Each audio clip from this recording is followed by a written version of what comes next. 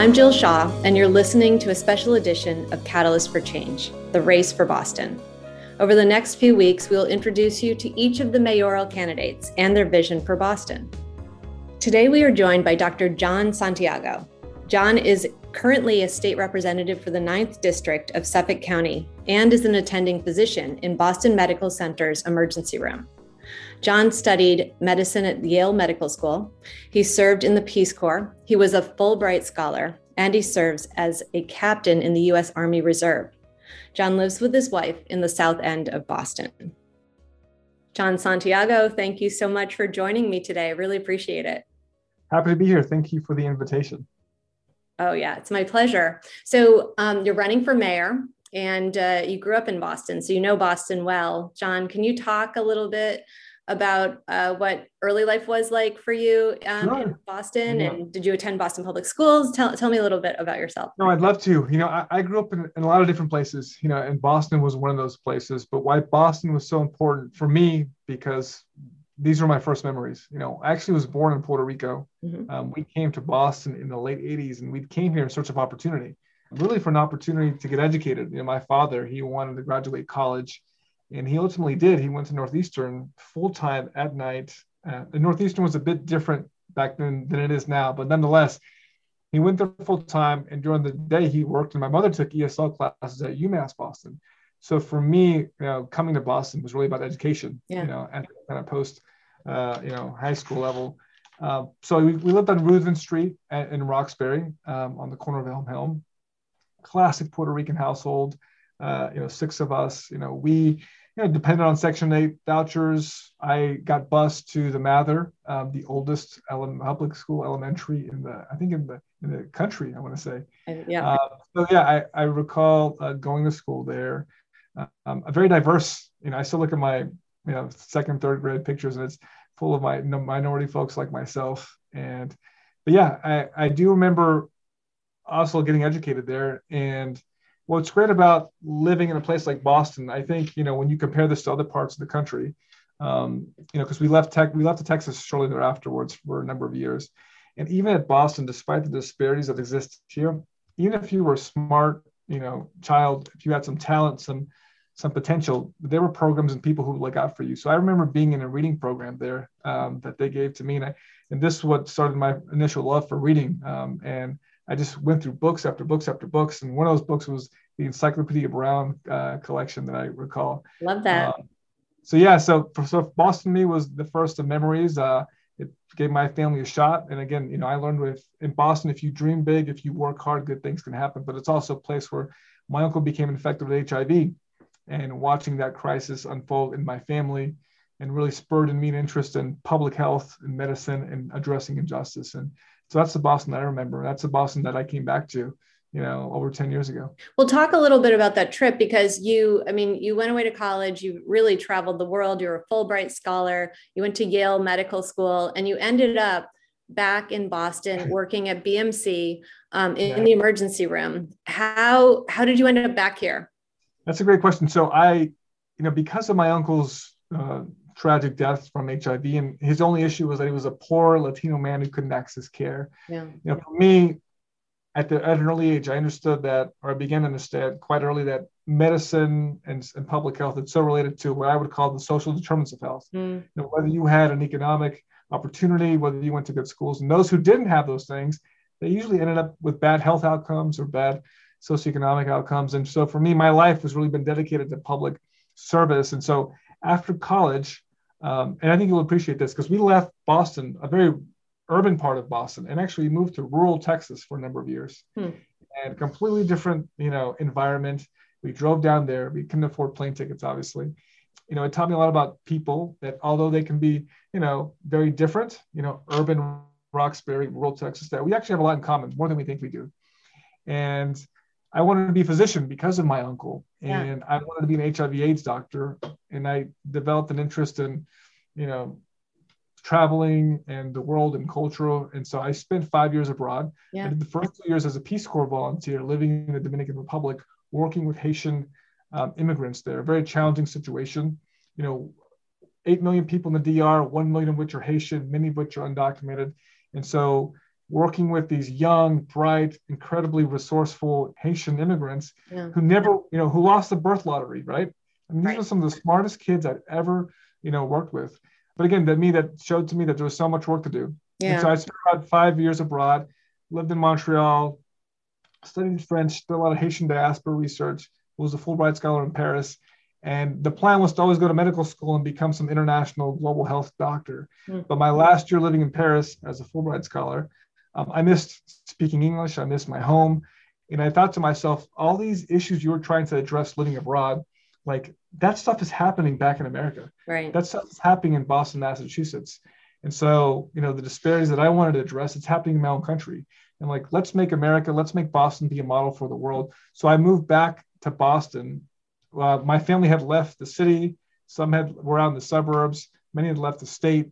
But I moved back to Boston by myself with $70 in my wallet. And I crashed at my friend's place for a couple of months. I got a job at Boston Public Health Commission. Then I ended up at Yale School of Medicine. Mm-hmm. And I got my dream job at Boston Medical Center. And, the vast majority of kids who end up at Yale don't end up at BMC because they want to go to the big academic centers. And I said, listen, I want to be with the people. Yeah. And, it's been really, one of the honors of my life to work at Boston Medical Center, truly doing, what they do there, saving the lives that they do and the people that they do. It's a challenging job, but it's one that's incredibly rewarding. It's an absolutely incredible place. And we're so lucky in Boston to have Boston Medical Center. Can you talk a little bit about what working in the ER, first of all, just what kind of view do you have of Boston that all of us might not have? And what stories can you tell us about Boston? And did that, working in the ER, did that in any way influence you to run for state representative and now to run for mayor?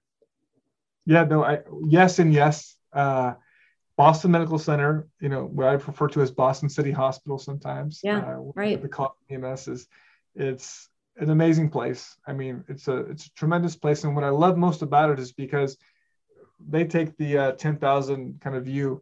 They understand that so much of what we see in the emergency room is related to what's happening in the community, right? And that's what I've come to become a strong believer in. I mean, whether it's a stroke, a heart attack, a gunshot wound, that is all traced back into the community. Right. About how we address these root causes, right? Whether it's poverty, the lack of economic and educational opportunity, that will ultimately manifest into some sort of life-threatening medical emergency. Right. And then I'll see them.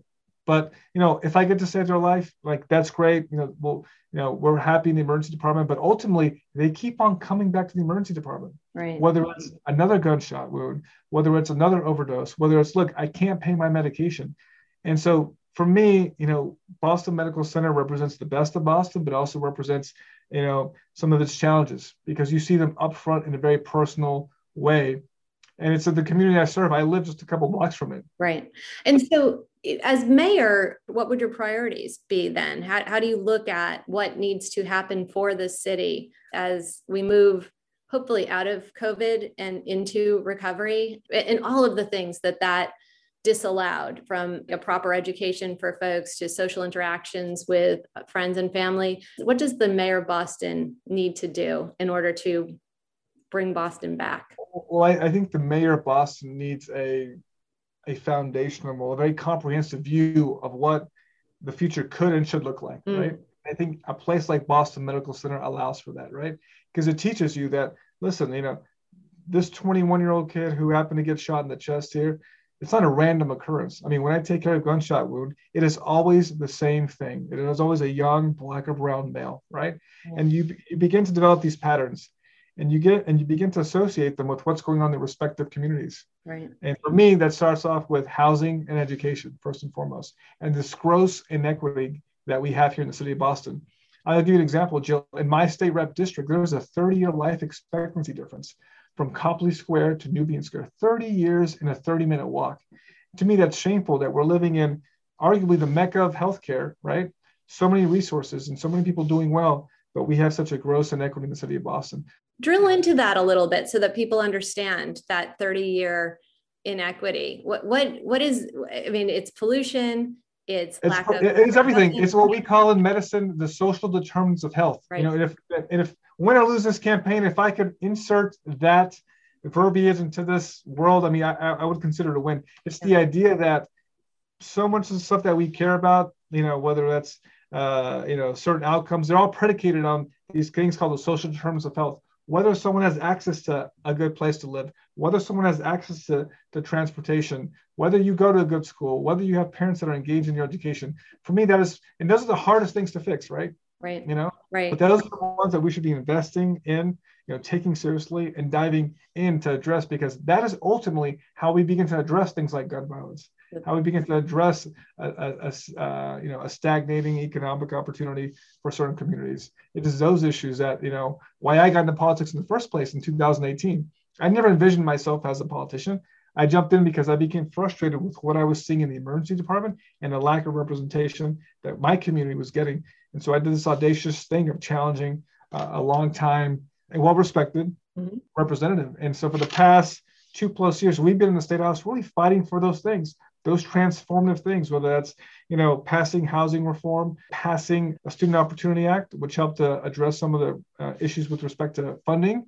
That's what my life has been about, because that is ultimately how we fix things. So talk a little bit about being a state representative. You're the state representative for the 9th district. And so what has that been like? And what have you advocated for, in addition to the work that you've done to benefit kids and education at the State House? And what's it like at the State House right now, because of the tenor of the world? Yeah, so the State House is, it's the oldest continuously kind of serving legislative body in maybe the world, I think. Maybe, I think England has a speed. And it's been a great opportunity. My first year in office, it was a very almost standard year in terms of you're in the bullpen, you're working, it's very hierarchical in nature, almost like a hospital. You have to work your way up the ladder, right? Okay. And so the issues that matter to me the most and my community, that I learned through door knocking on 9,000 doors, were issues of housing, issues of respect to education, and this opioid epidemic that was, growing in size on the corner here. So we took those issues to the State House. And what we did in particular is that we took the stories of my patients and my community members to the State House. Medicine and politics are similar, but they're also very dissimilar in the fact that in the hospital, when I present a patient to a doctor, or when a medical student presents a patient to me, it's all about data, evidence-based this and that. It's not so much about stories, right? Right. In the legislature, it's the exact opposite, right?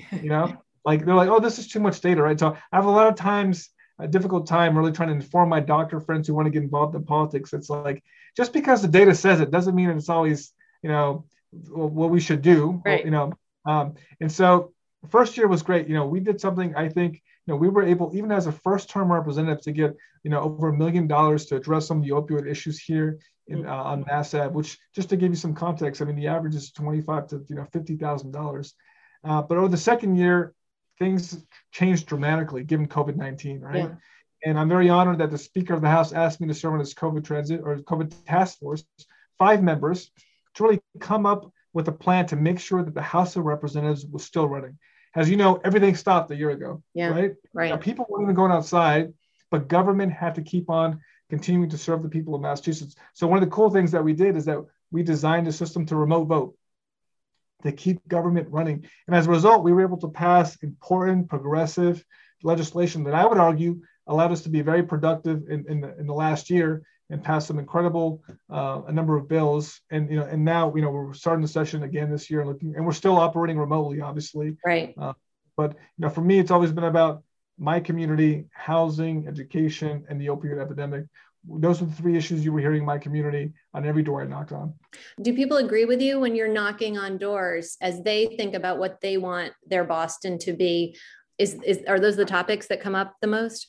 I think so. And over the course of this campaign, we've been in every neighborhood all across the city of Boston, and we're hearing the same thing, and I don't care if you're in Charlestown, or if you're in West Roxbury, or if you're in Southie, people want issues to be addressed first and foremost. And ultimately, Jill, I jumped in this race just because I view myself as a person of action, right?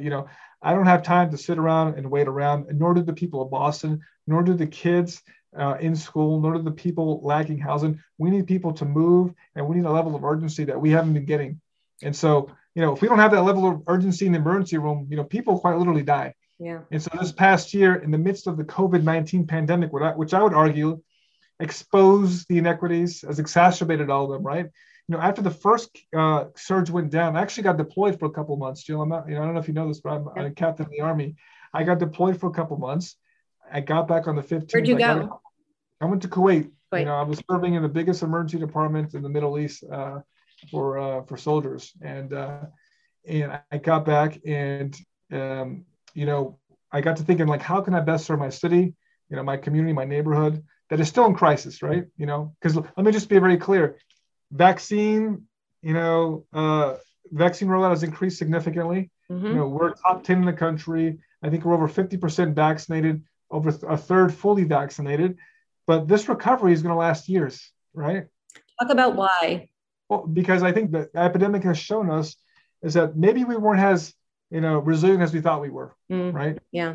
Maybe these communities of color, maybe these poor folks, maybe these elderly communities, maybe people were living in crisis long before COVID-19 was here. Yeah.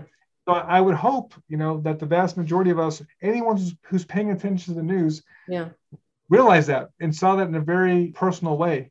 And for people like me and my colleagues at Boston Medical Center, it is no surprise to us that certain communities were going to be disproportionately impacted by COVID-19. If you asked me, Jill, a year ago, in the middle of the first surge, what 3 communities would be hit the hardest, I would tell you communities of color, the elderly, and the homeless. But you know what? I think one thing that Marty Walsh did well, the former mayor, is that he understood the nexus between some of these issues, right? Yeah, right. Housing and COVID-19. He housed people, and actually they did fairly well. And so if we can, as a society, as a city, with the proper leadership and with courageous political leadership, move forward on the issues that, that are going to change things, that I feel that have not been changed enough, then we can have some success, then we can have greater equity. And that's what I'm fighting for. And that's what I've given my life to. Can we talk a little bit about courageous leadership? Because it seems to me in a city like Boston, where the majority of folks are pretty liberal, and we kind of all violently agree with certain things that need to change, including the things that you're bringing up around public health needs and education.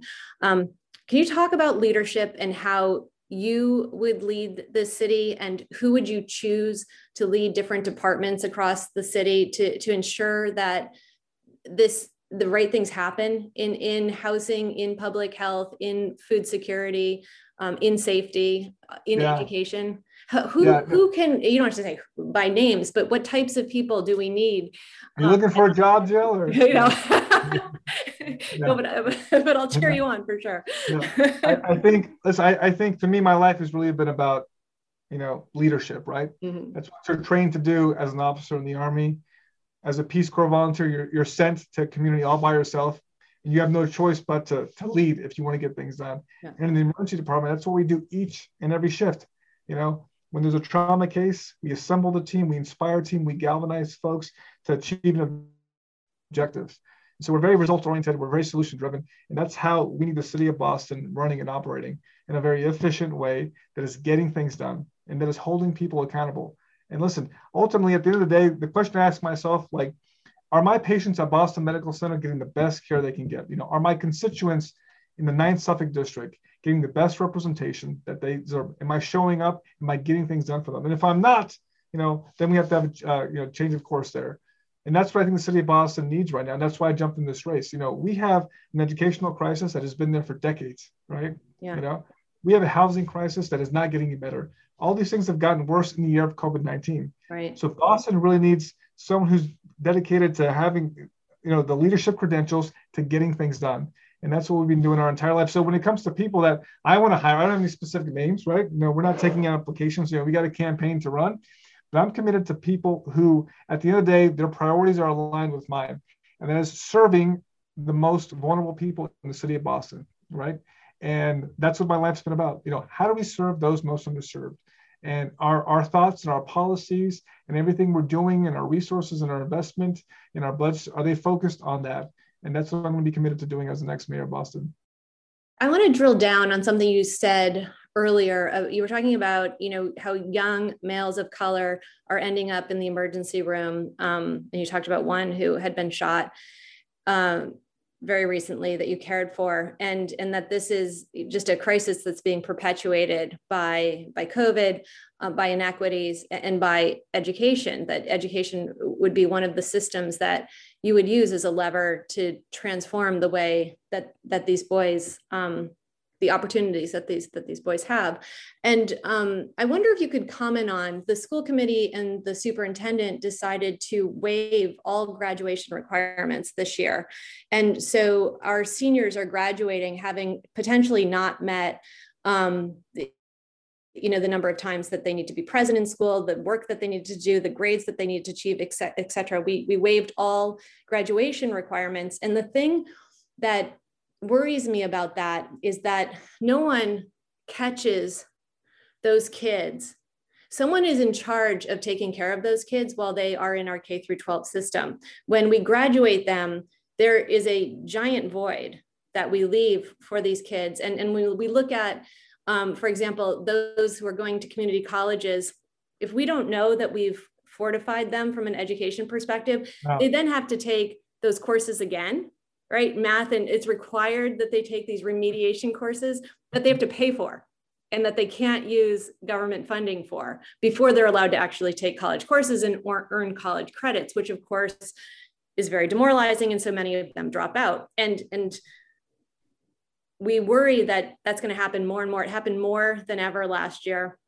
And we worry that this year will be even a bigger crisis. And so it's just one decision, right? But it's a pretty big one when you talk about the other side of this being that those kids are in neighborhoods and what are they going to do next? And so can you talk a little bit about what are the right levers to pull in education in Boston so that kids are getting a fair shake and a full education? Well, I think what's the most frustrating part about this debate, Jill, is that we're often talking about this debate when the student is already a teenager, right? When they're already, applying to the exam schools or when they're on their way to graduating, right? Right. I mean, we are fighting a battle but losing the war, right? And I think we are not having a comprehensive big picture idea, right? We've lost a lot of these students long before they entered high school, right? We've given up on them long before they've had the opportunity to apply to these exam schools, right?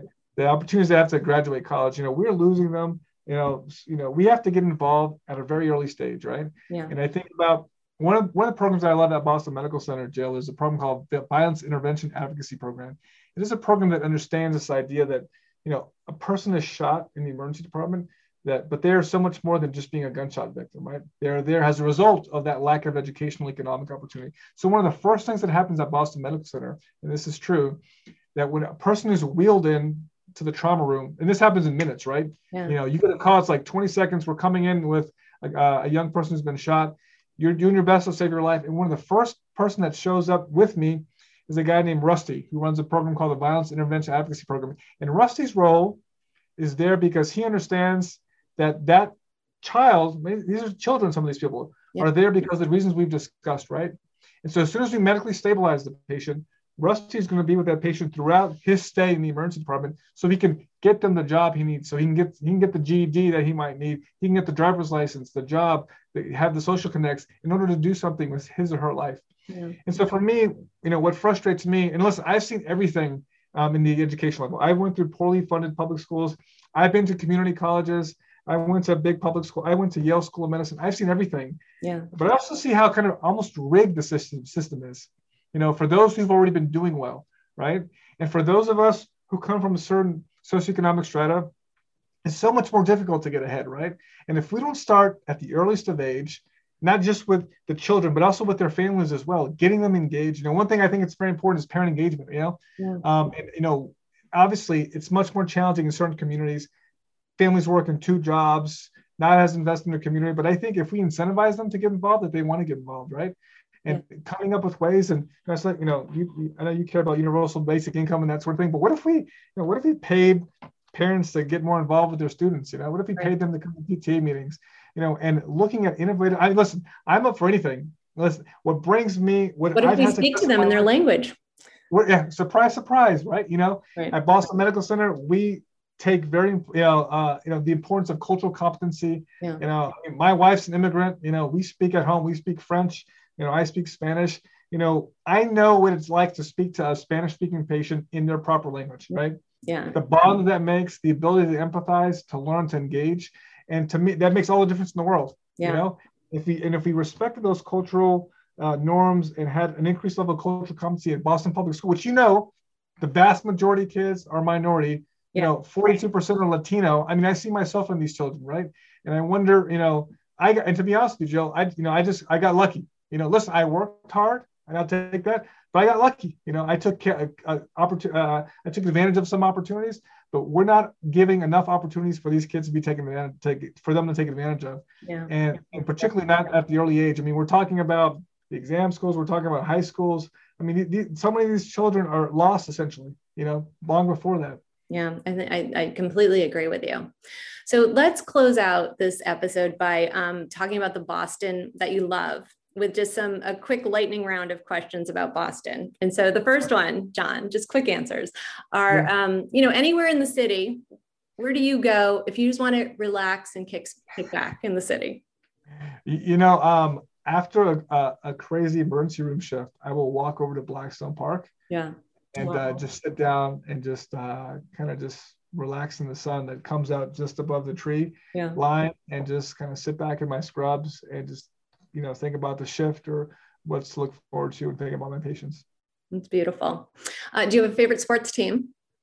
Yes, the Celtics. I was a big Kevin McHale fan growing up. He was my favorite player. Yeah. Obviously, Larry Bird is up there as well. But the Celtics, and who seem to be up and down this season, depending how you want to define that. But the Celtics are my team. Obviously, I represent Fenway here in the ninth Suffolk. So, the Red Sox and the Bruins, Boston teams through and through. They're just all great. Where do you like to go to get a cup of coffee? So, funny, I don't drink coffee. People say, wow, you went through medical school and residency, you didn't drink coffee? You have a lot of energy for someone who doesn't drink coffee. I do have every once in a while, I have like an espresso, because my wife is like Franco-Italian. So, she when we go in-laws and stuff, I have to have one. So I don't drink much coffee. We do have flour down in the neighborhood. Yeah. We'll stop by there and get a snack every once in a while. And they have like a nice raspberry type tea thing that I might get. Okay. And then I always ask this question because I'm always so curious about the design of the City Hall. It's an example of brutalist architecture. What do you like about City Hall? I like that hopefully in 6-7 months, I'll have the opportunity to lead the city in this new direction. And regardless of the way the building looks like, it doesn't matter what it looks like, but what's inside, right? Right. And hopefully we'll be leading that. But yeah, it's I think the Mayor Walsh wanted to transform the outer plaza, and I'm looking forward to what that looks like in the upcoming year. Beautiful. John, thank you so much for spending time with us today. It's wonderful to talk with you, and I hope you have a great rest of your day. No, thank you, Jill. Look forward to more conversations.